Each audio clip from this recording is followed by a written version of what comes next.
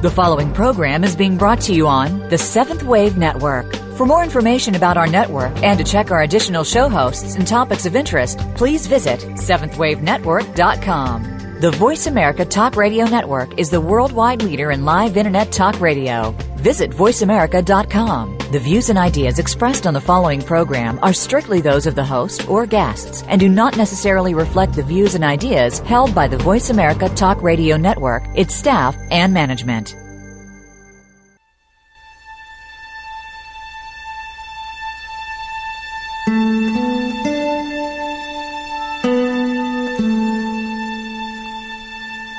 Good afternoon, and welcome to Authentic Living with Andrea Matthews. Over the next hour, you'll learn how to see your true self in the midst of life's twists and turns. You'll be challenged to think outside of the box when it comes to the mysteries of life. Now, here's your host, Andrea Matthews.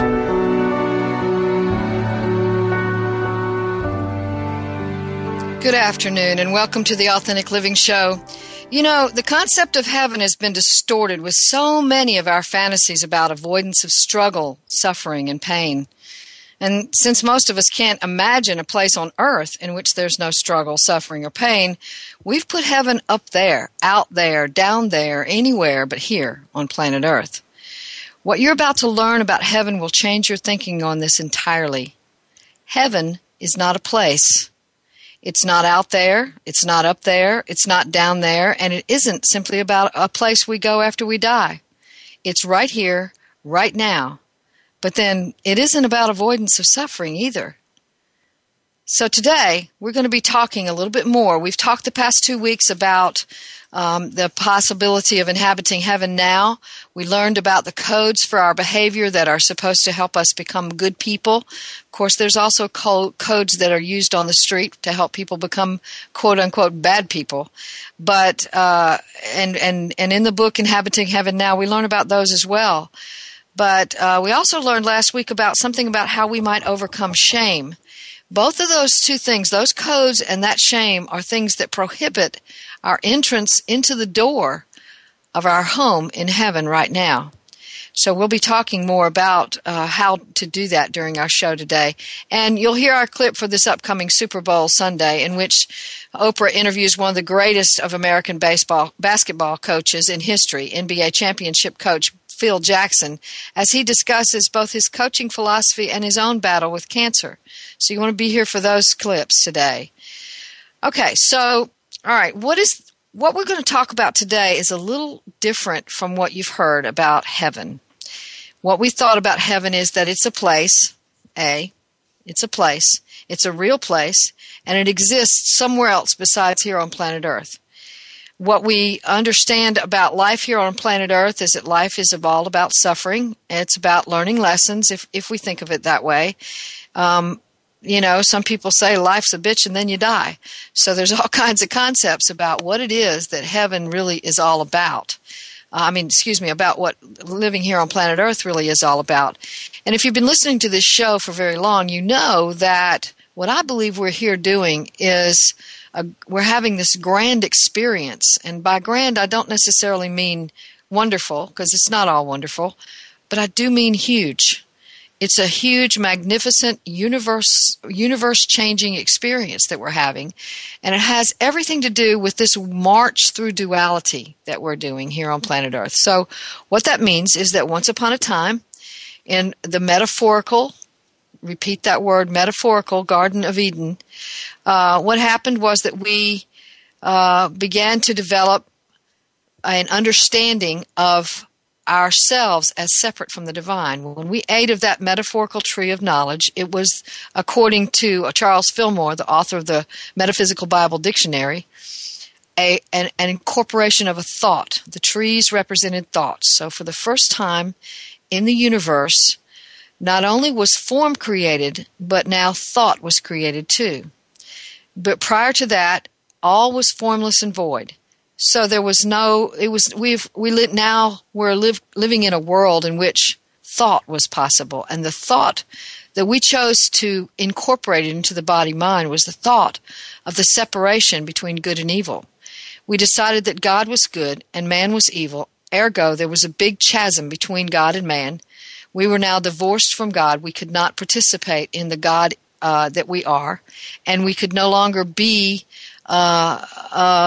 formless. We were now form. So we equated those two things. Formlessness is also good. Form is bad. Body became bad. Body became the thing that makes us sin. Body became the thing that gets sick and dies. Body became a problem. So when that happened, what went on was that it's informative of our journey. What happened there was that we took on a new identity. We took on a new way of looking at ourselves. Prior to that, it's my belief that we were participants in the creative effort. We were Elohim. Elohim is a plural God, gods. And so we were a part of that, and we took on form, and then Spirit breathed into our body its Spirit, and then we were given the image of the divine. And so all of that was supposed to take place. As form, we were being given the image of God. We were to live in spirit, though in form.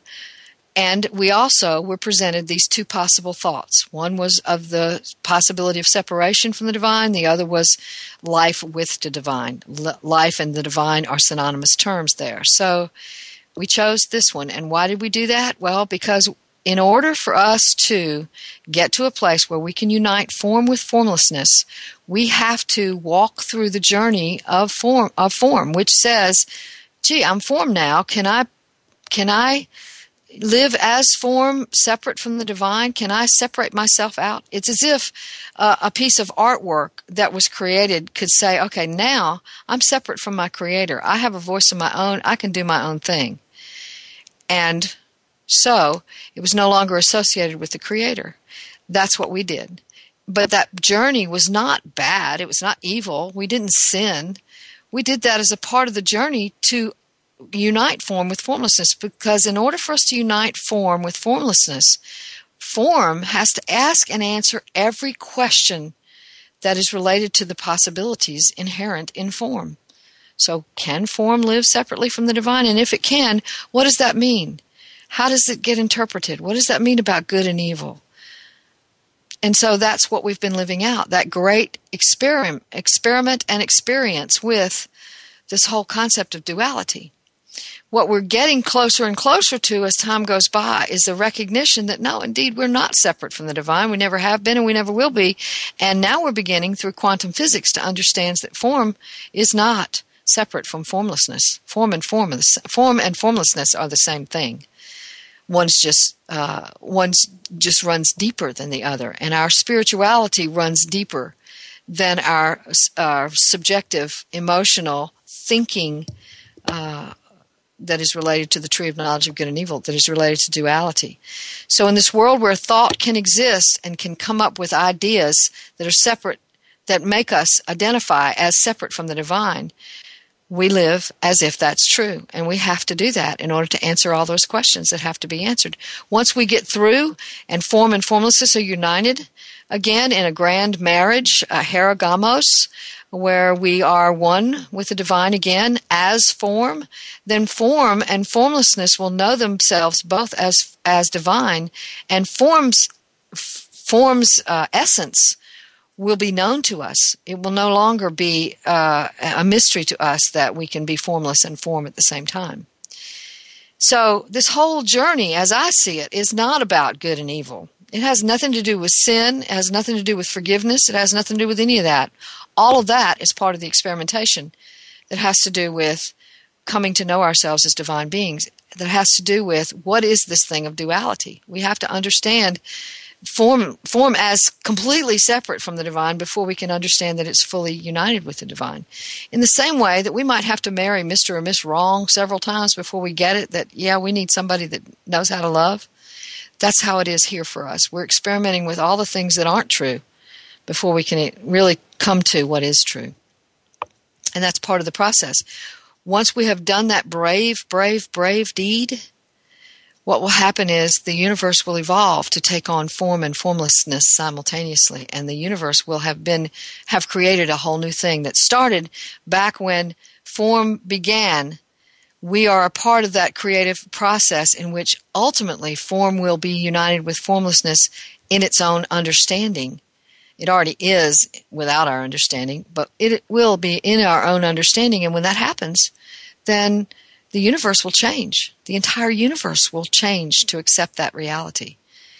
That's what we're a part of. And it's huge, and it's brave, and it's glorious. It's magnificent. So instead of thinking in terms of where's our sin and the whole concept of original sin, we have to think about this on a whole new level. And that also sort of segues into the idea of heaven. Because heaven is within us. Heaven is that breath that was breathed into us when we were created. Heaven is the kingdom of God, the kingdom of heaven. And lots of different religions talk about what that is, to have that inner essence of who we actually are sort of turned on. It's kind of turned off right now for most of us, but we can turn that thing on. And when we do, we live in heaven. But now I want to say this. There's some passages in the New Testament of the Bible that talk about what heaven is and isn't, where Jesus literally tells us, listen, this is what the kingdom of heaven is like. I mean, several times he says, the kingdom of heaven is like, the kingdom of God is like. He does that several times, and he's doing that to tell us what it's really like. We don't seem to hear him very well, and he does end some of his parables with, he who has ears, let him listen. That is always the most important line in his statements. And the reason I'm going to be talking about what Jesus said is because he's put it in parables that were not always as clear, and because those statements have been, in my view, mistranslated and misinterpreted. Because if we look at the root language of what the words he used meant, they don't mean what we thought they meant. They don't mean that there's a separate place for those who are good to go after they die, and another separate place for those who are bad to go after they die. These concepts of heaven and hell is the ultimacy of the duality trance state in which we live. So not only do we have to live in this state in which we feel separate from the divine, but if we're good enough or do the right ritual or pray the right prayer, then we get to go and be one with the divine. But if we're not, we have to go to this place where we're eternally, not just sometimes, not just temporarily, but eternally separate from the divine. Wow. That's pretty huge. But that's how we've interpreted it. And I disagree entirely with that interpretation, but I didn't come to this on my own. I came to this by studying the root language in the Bible. So we're going to talk a lot about that root language as we go through this process today, because it changes our perception of what is true and what is false about the kingdom of heaven very deeply. In our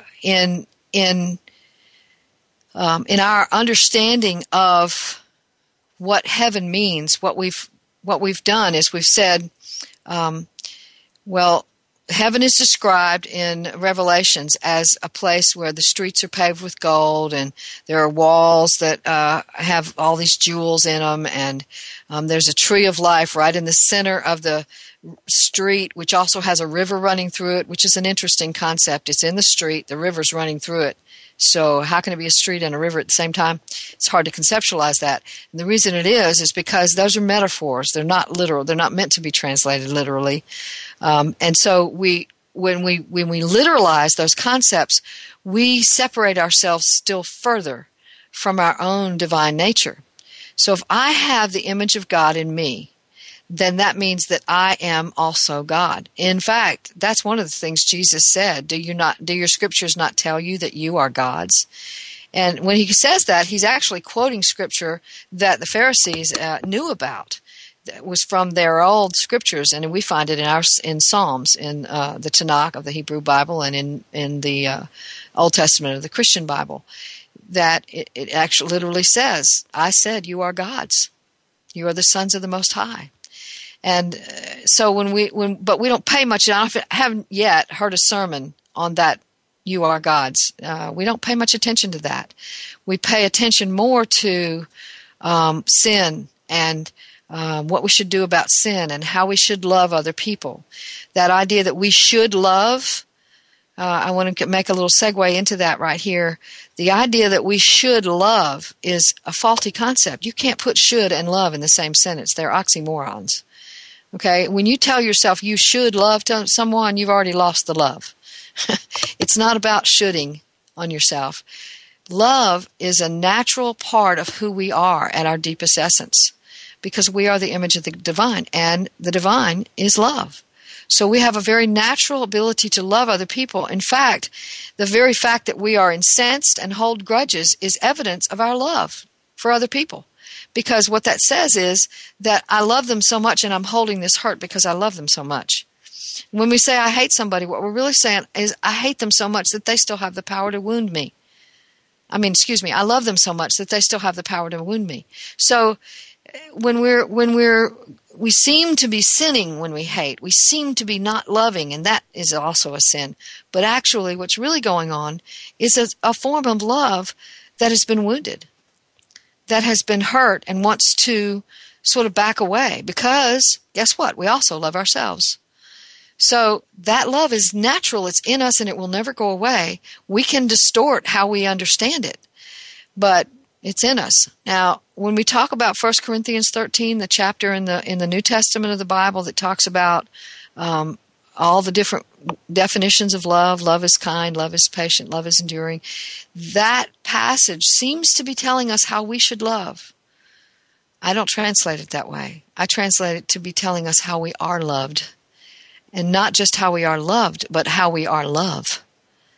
How we are loved. That is who we are. It's kind of like, I talk to clients all the time who tell me that they're with a partner or they were parented by people who didn't really have a big capacity to be aware of their own love for people. And so they didn't act very kind or loving, and sometimes they were even quite abusive. And so the client might then meet somebody for the first time who actually is loving, who actually does have a deep capacity for expressing their love. And so what happens there is that the client begins to go, oh, so that's what love looks like. Well, that's what that chapter is doing for us. It's saying, here's what love looks like. Here's what it really looks like. And this defines you.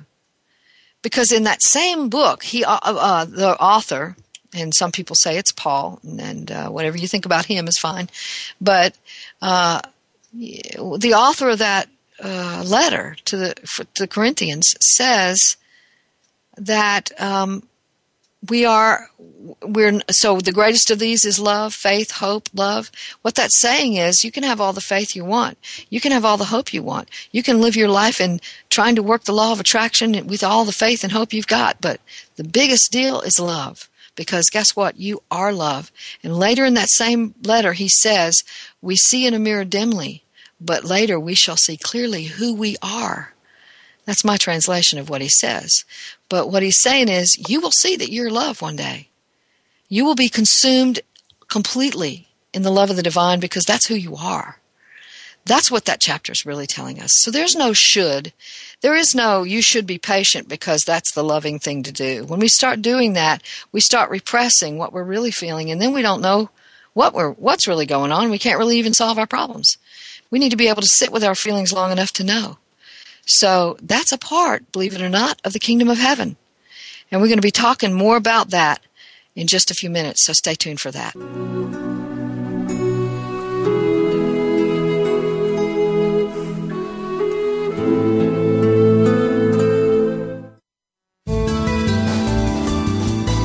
The Voice America Seventh Wave Channel.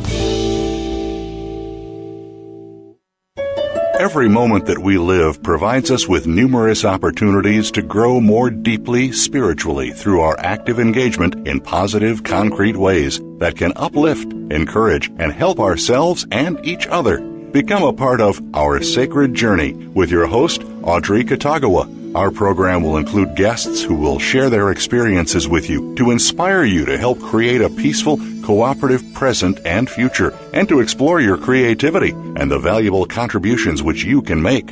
Our Sacred Journey airs live Mondays at 6 p.m. Eastern, 3 p.m. Pacific on 7th Wave. Healing from the Heart is the show that focuses on freeing the heart by releasing the hidden energies that keep it from doing what the heart was created to do: give and receive love. Every week, your host, Chris Chambers, an energetic healing practitioner, will explore different aspects of his work, interview leading healers, respond to listeners' questions, and even do some live sessions on air. Tune in Thursdays at 3 p.m. Eastern Time, noon Pacific, for Healing from the Heart on the Voice America 7th Wave channel. There's a course offered on 7th Wave Network that you never saw offered in college. One that provides information on how to transform ancient wisdom teachings into everyday life. You'll learn how to create from your spirit and explore the world with all of your senses. Participation is encouraged. Enroll in Spirituality 101, the course you can't afford to miss, with your host, Reverend Norma. Class is in session every Friday at 3 p.m. Eastern Time, 12 noon Pacific Time, in your favorite classroom, 7th Wave Network. The Voice America 7th Wave Channel. Be extraordinary. Be the change.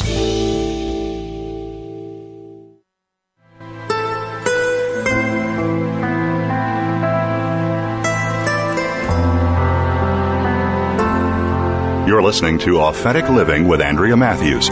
We want to hear from you. If you have a question or comment about today's show, call in now, toll free, 1-866-472-5795. That's 1-866-472-5795. You can also send your questions or comments by email to Andrea at AndreaMatthewsLPC.com. Now, back to Authentic Living with Andrea Matthews. And the Authentic Living Show is sponsored by the American Institute of Holistic Theology. You may wonder what the terms holistic theology mean. Well, theology is the study of the divine, and holistic theology is a holistic study of the divine that includes all religions and even transcends religions to get to the mystical core of them all. The American Institute of Holistic Theology offers doctorate, master's, and ministerial bachelor's degrees, chaplaincy programs with internship, NBCC-approved continuing education hours, and a brand new PhD program in holistic theology. AIHT's programs include degrees in the following: Holistic Theology, offering as terminal degrees both a THD and a PhD, Holistic Ministries, Holistic Health and Spiritual Care, Metaphysical Spirituality, and Alternate Spiritual Traditions, which includes in-depth studies of the paranormal. Using a home study model for distance learning, the student of AIHT gets a thorough education in the field that fulfills and offers a chance to authenticate a unique gift for the world. AIHT is a real educational program where you will get a real learning experience in a broad spectrum of educational endeavors, utilizing as your text-writing teachers spiritual experts from all over the world. And right now, AIHT is running a special program in which if you email in before July 1st, you can get a free course. Just email beverlylove@aiht.edu and make Win a Free Course your subject. If your letter's drawn, you will win a free course to check out the quality of the work you will do at AIHT. The big deal is that facilitating your dream is AIHT's mission. All you have to do to enroll is either go to www.aiht.edu or contact Admissions Director Beverly Love at 800-650-4325. Again, if you'd like to enroll right now, pick up the phone and call 800-650-4325. Within you are countless magnificent achievements to be discovered and fulfilled. Let AIHT open the door to your magnificence. So we're talking today about that very magnificence. We're talking about how we can enter the kingdom of heaven right now, and not just enter it, but inhabit it, live in it. So, okay, in Western traditions, and especially since each person is believed to have only one shot at life, the end of all suffering can only occur once we've left this mortal coil. But in all cases, the end of suffering is the ultimate goal of heaven. Unlike some of the more complicated Eastern systems, the Western is quite simple. You do good or you get forgiven, or you go to heaven when you die. You do bad or refuse to get forgiven, and you go to hell. Simple, black and white, very Western. The only problem is that I'm hard put to find that anywhere in the Bible. Here are some of the ways that Jesus described heaven. The kingdom of God is not coming with signs to be observed, nor will they say, look, here it is, or there, for indeed the kingdom of God is in your midst. That's from Luke 17:20 through 21. Here's another one. The kingdom of heaven may be compared to a man who sowed good seed in his field. But while men were sleeping, his enemy came and sowed tares also among the wheat and went away. But when the wheat sprang up and bore grain, then the tares became evident also. And the slaves of the landowner came and said to him, Sir, did you not sow good seed in your field? How then does it have tares? And he said to them, An enemy has done this. And the slaves said to him, Do you want us then to go and gather them up? But he said, No, lest while you're gathering up the tares, you may root up the wheat with them. Allow both to grow together until the harvest. And in the time of the harvest, I will say to the reapers, First gather up the tares and bind them in bundles to burn them up, but gather the wheat into my barn. That's from Matthew 13:24-30. And there's one more. Well, actually, there's two more I want to read you. The kingdom of heaven is like a mustard seed, which a man took and sowed in his field, and this is smaller than all other seeds. But when it is full grown, it's larger than the garden plants and becomes a tree, so that the birds of the air come and nest in its branches. And that's from Matthew 13:31 through 32. And here's the last one. The kingdom of heaven is like leaven, which a woman took and hid in 3 pecks of meal until it was all leavened. That's Matthew 13 as well in verse 33. So there's a lot more of these, but and the reason I'm using the ones from the Bible is because those are the ones that are most often quoted. I could also use texts from the sutras, from the Bhagavad Gita. I could use them from other texts around the world, but these texts are the ones that are very often quoted, particularly in the Western world, to tell us that heaven is out there somewhere, and we try to translate these parables in some fairly literal terms. So the first of these statements is not, though, a parable. It's a very direct statement that the kingdom of heaven can be found within us. The single word for the phrase in your midst is entos in the Greek language, which means within, inside, or in your soul. So once and for all, let's suspend the notion that heaven is an external place to which we go after we die. For here, without the use of parable, Jesus is clearly telling us where we can find heaven. That's important. The kingdom of heaven is inside of us. It's within us, inside of us, or in our souls. So then when Jesus also speaks about heaven in parable, it takes on sort of a poetic tenor. Each of these parables speaks not of place, but of process. The first speaks from a metaphysical interpretation of the fact that the kingdom of heaven was part of our origin. The man sowed good seed. That speaks of origin.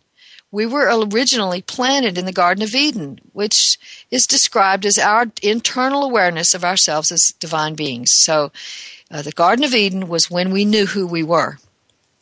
But because of the duality transstate, as I've said, tares grow right along with the wheat. And these tares must eventually be weeded out, differentiated, as Carl Jung talks about the process of differentiation that leads to integration, and thrown into the fire. Now, I'm going to come back to that fire in a minute, so stay tuned for that. But there is this growth and this gathering up that speaks of process, not place.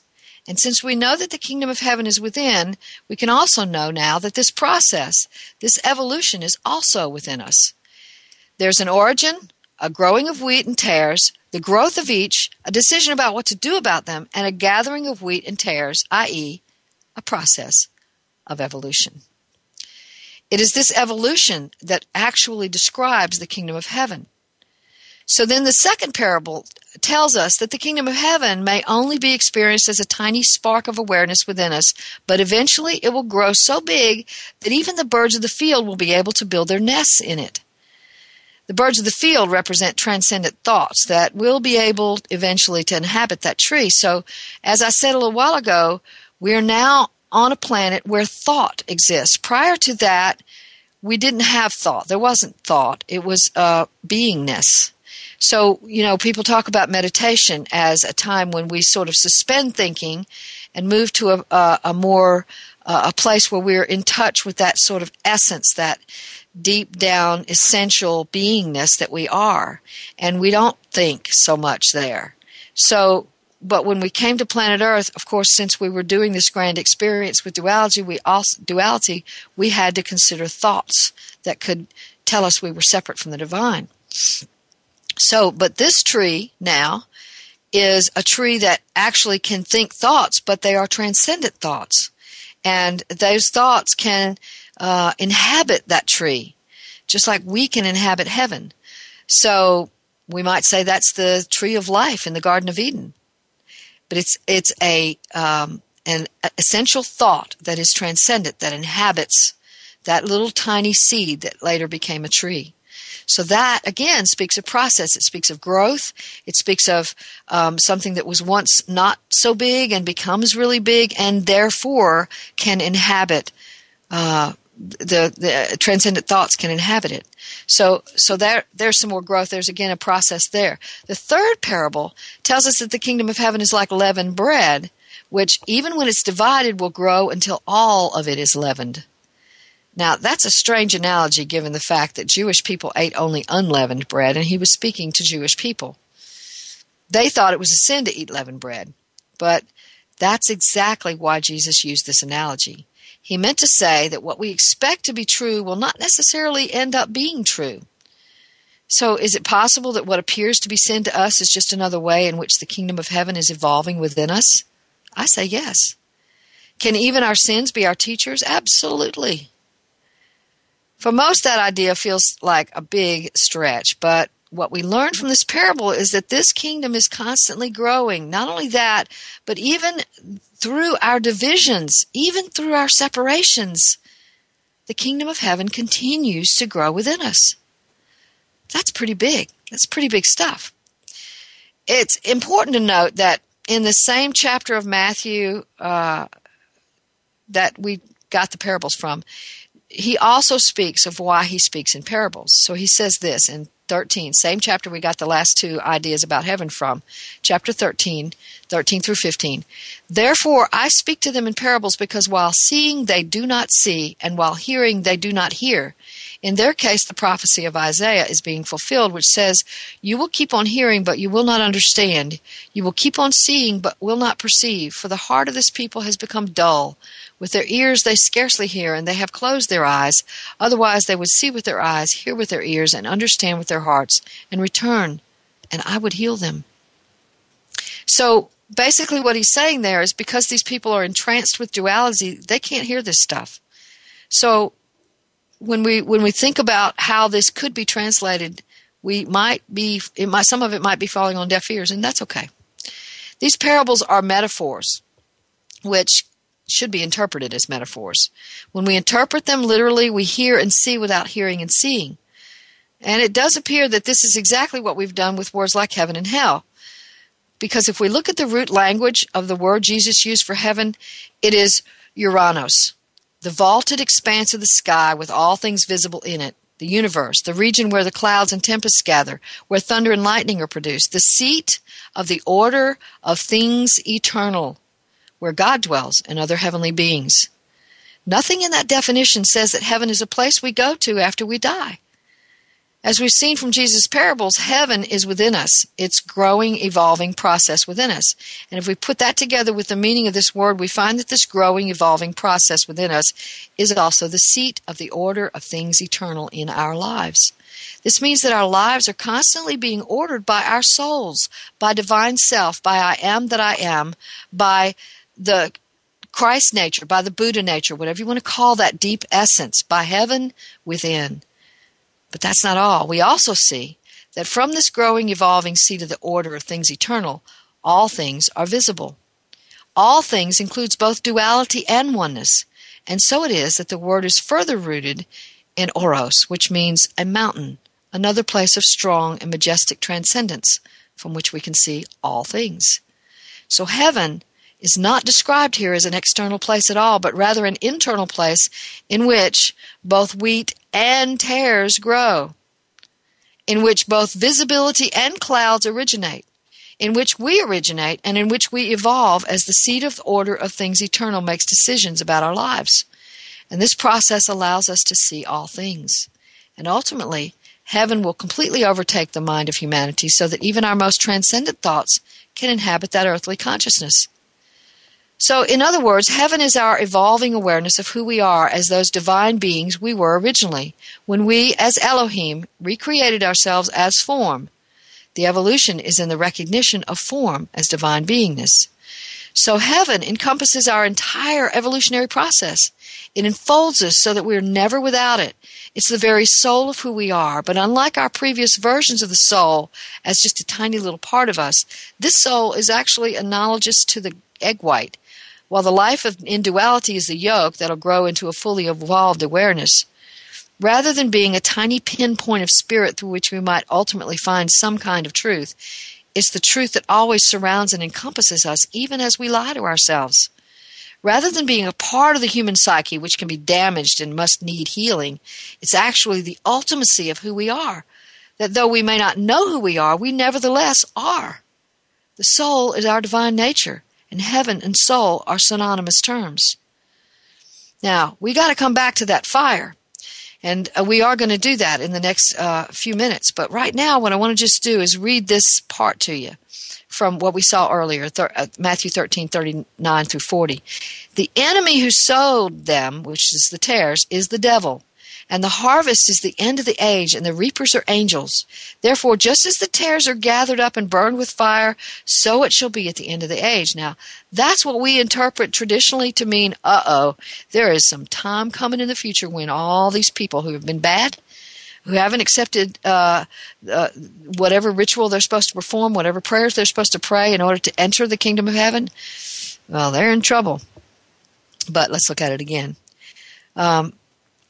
What the phrase "end of the age" means in Greek is Santaleia, which means consummation, and it's rooted in that word that Jesus spoke on the Sermon on the Mount when he said that we would be perfect. It's teleo, which means finished, fulfilled, completed. So, and that word is rooted in I, which means perpetually, incessantly, invariably, at any and every time. It does not mean eternally like some futuristic eternity. It means all the time, constantly. It's always happening. We are constantly being consumed in our own perfection. We are constantly becoming more and more complete. That is what he's describing as the kingdom of heaven. So, when we talk about that end time, what Jesus was trying to say is that constant consummation has also to do with that burning, that fire that he talked about, which we interpret to mean hellfire and damnation, where everybody's going to go to hell who doesn't do the right ritual or perform the right deeds or love enough or be kind enough, etc., etc. So, Jesus explains his parables to his disciples, and he does appear to be telling us about some kind of torment. So I'm going to read this verse to you, and I'm going to come back to it after the break. The Son of Man will send his angels, and they will gather out of his kingdom, key words, they will gather out of his kingdom all stumbling blocks and those who commit lawlessness, and will cast them into the furnace of fire. In that place there shall be weeping and gnashing of teeth. Then the righteous will shine like the sun in the kingdom of their Father. The one who has ears, let him hear. And again, the most important sentence in that paragraph is the last one. The one who has ears, let him hear. So when Jesus spoke in parables, it was because those who would hear could not really hear, and those who could see could not really see. And I don't know whether he thought that was going to continue to allow us the duality trance state, or whether it was going to help us look at the parables and see better. But either way, we sometimes don't hear. But we are going to hear right after this break, so stay tuned. We'll be right back to talk about hell.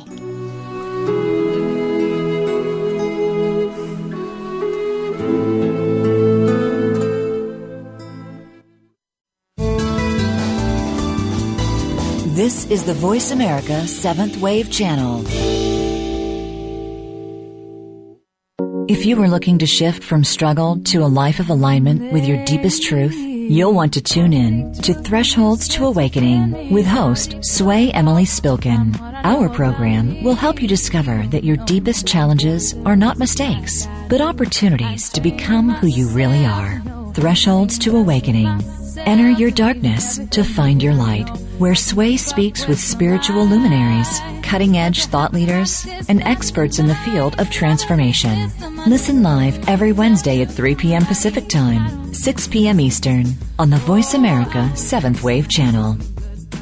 Many of us make choices in our lives based on how others react. But what should really matter is making our life choices based on what we intuitively feel. By tuning in to The Mystic and the Mystery with Inspired Intuition hosts Beth Porozhik and Christine McIver, you'll receive the tools and inspiration you need to do just that. Your fears do not have to drive you, and you are naturally intuitive, creative, and whole. By believing in yourself, you can live the life you've been longing for. Listen for The Mystic and the Mystery every Wednesday at 5 p.m. Eastern Time, 2 p.m. Pacific Time on the Voice America 7th Wave channel. Being Here with Ariel and Shia Kane is an ordinary person's guide to modern-day enlightenment. This show is an exciting exploration which opens the door to living in the moment. Don't miss Being Here. Tune in every Wednesday at 9 a.m. Pacific, 12 noon Eastern with Ariel and Shia Kane, right here on the 7th Wave Network.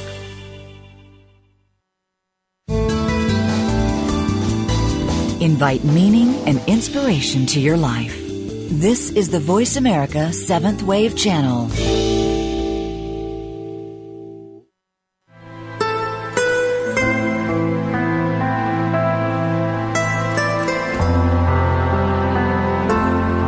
You're listening to Authentic Living with Andrea Matthews. We want to hear from you. If you have a question or comment about today's show, call in now, toll free, 1-866-472-5795. That's 1-866-472-5795. You can also send your questions or comments by email to Andrea at AndreaMatthewsLPC.com. Now, back to Authentic Living with Andrea Matthews.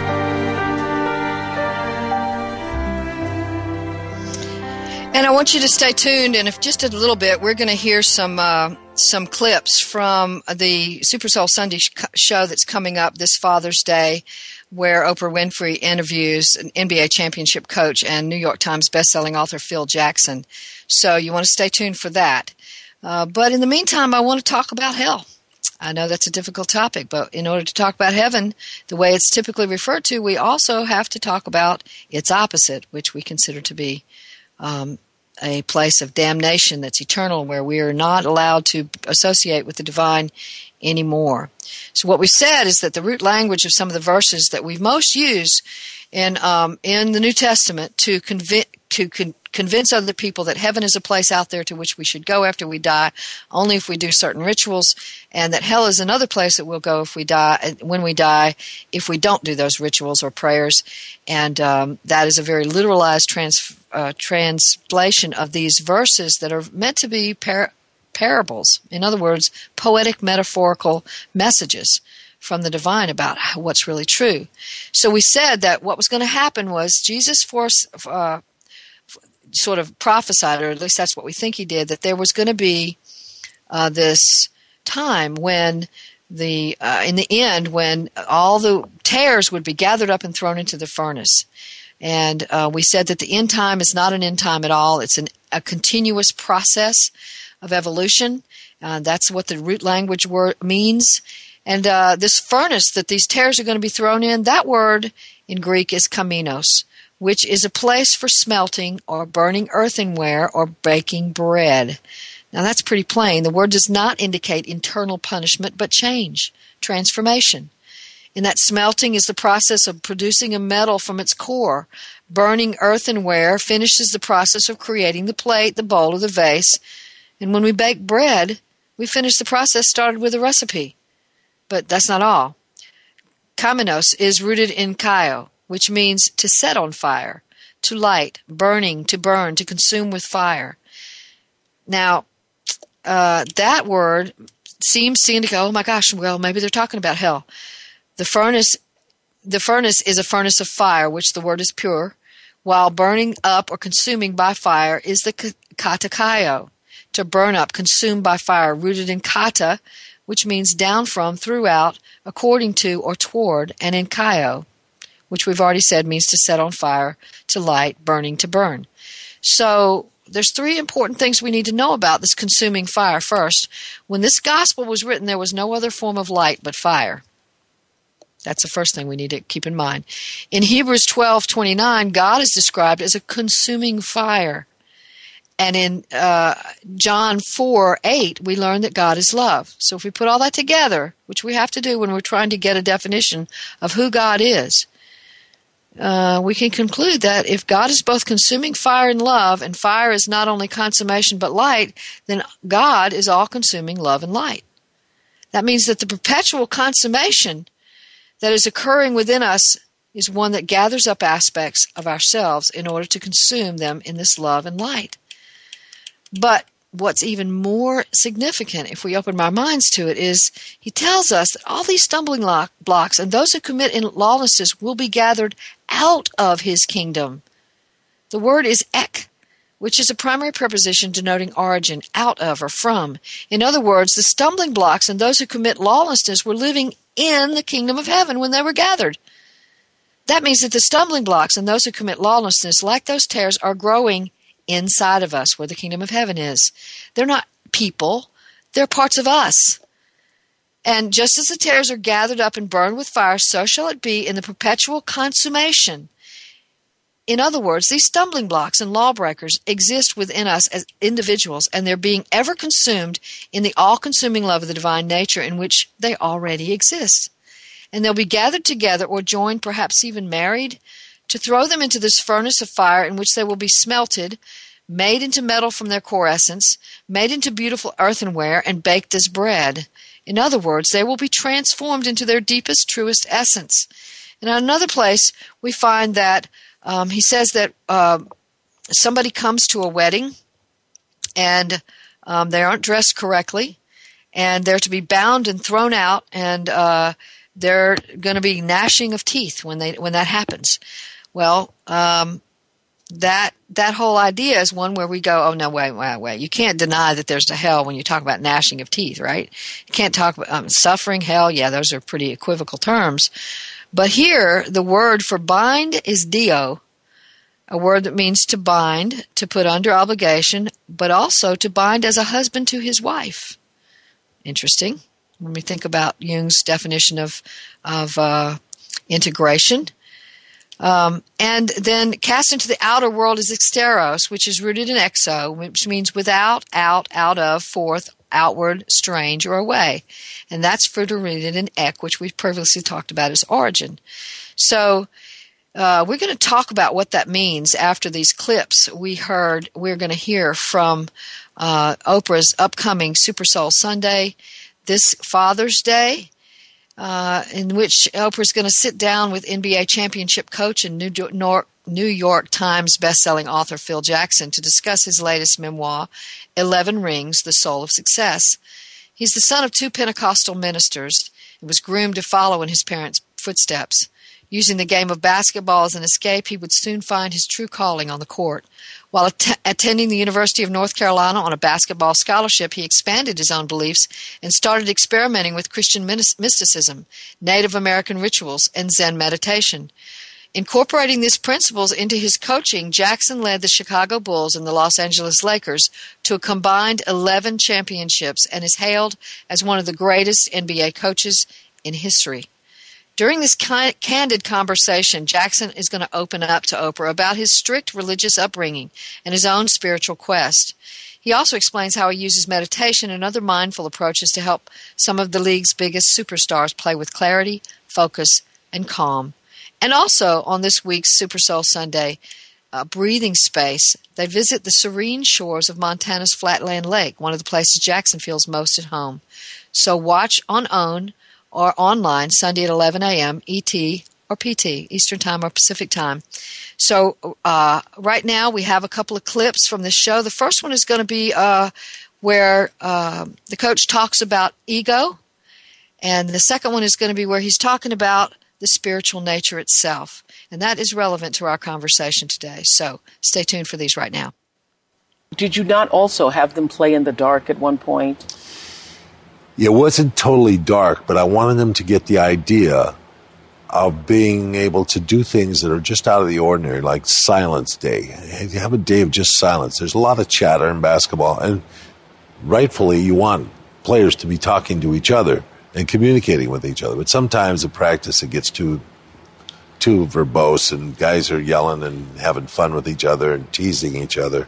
So I tried to take things out of the ordinary and make them something special so they'd understand the difference. How, you talk about this idea of mindfulness and being centered and coming back to self in a field where the very nature of the game fosters the ego. I mean, you talk about benching the ego in 11 Rings and how important that is as a step to bench that ego. But in a world where, and particularly for those of us on the outside world, it just looks like, that's a world filled with a lot of not just big, but tall egos. Yeah. For sure. And money. And the money is there. And, we have a, salary cap, and everybody's trying to reach the maximum salary cap. And there's all these very many great pressures on these young men to really serve themselves, because they're thinking, it's my family, I'm looking after my group, my family, my mom, my dad, and, they want to provide. And you have to forget about the family, your contract, where you're going to be next year, the fact that you're not guaranteed. All these things have to be set aside, and we have to be in the moment. You have to be now. I think that there is spirituality in all things. I can see the sacred in the ordinary things, but I don't think most people, and a lot of them probably who are talking to you about this book, never thought of the spiritual nature of the game of basketball. What is that spiritual nature? Wow, it's such a great community that you have when you play the sport, especially if you get to play it at a high level. Yeah. That there's this, this is what esprit de corps, the word exactly comes from, that there's a spirit among this connected group, a connected group of people. Yeah.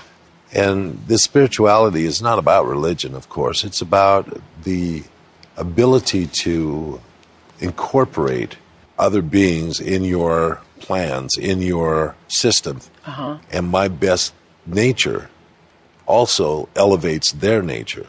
And basketball or sports does this. It does this for us as watchers, too, as spectators. We see something that, is a remarkable play, and we want to see it over and over again because it brings an elevated spirit to us, that this was not just an individual action. But you say some coaches are obsessed with winning trophies. Others like to see their faces on TV. What moves me is watching young men bond together and tap into the magic that arises when they focus with their whole heart and soul on something greater than themselves. Once you've experienced that, it's something you never forget. That is the spirituality you're talking about. Yes, it is.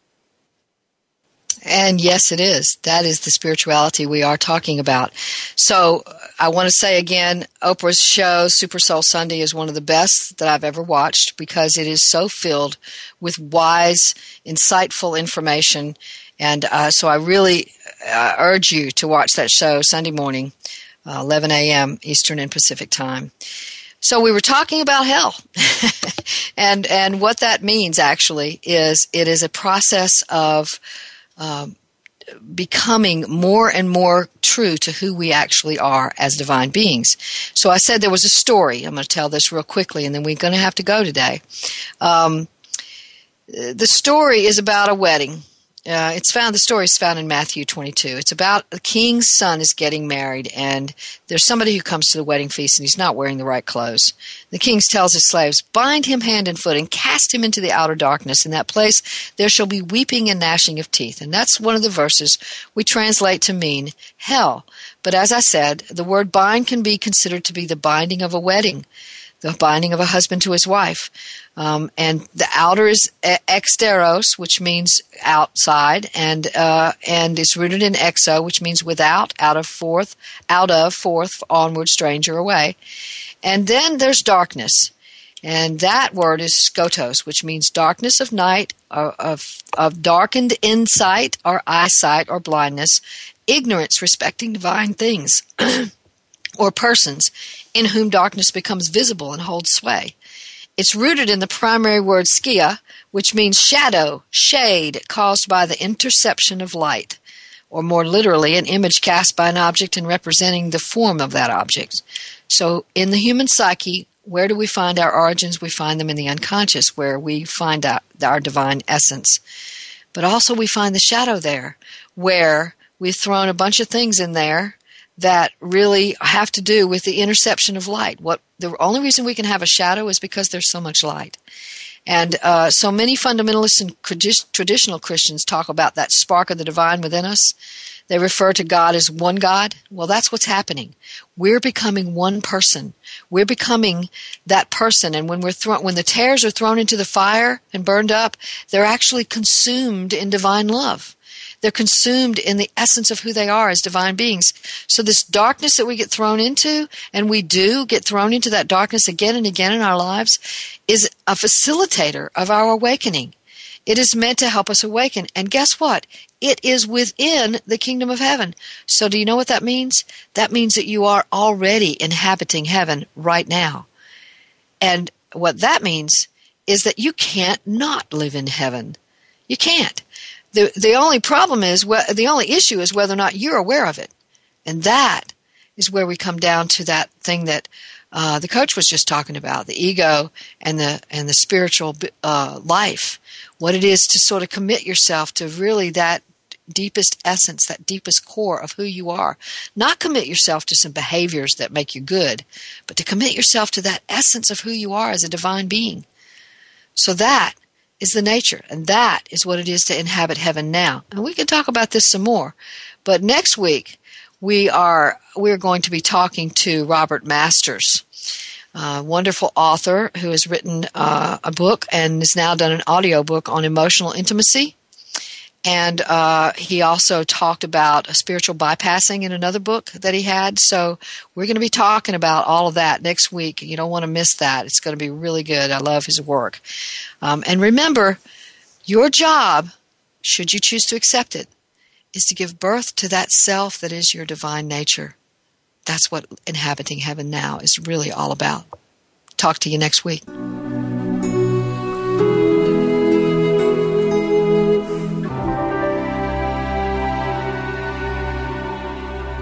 Thanks again for listening to Authentic Living with Andrea Matthews. Join us again next Wednesday afternoon at 1 p.m. Pacific, 4 p.m. Eastern Time, here on the Seventh Wave Network. We'll talk again next week.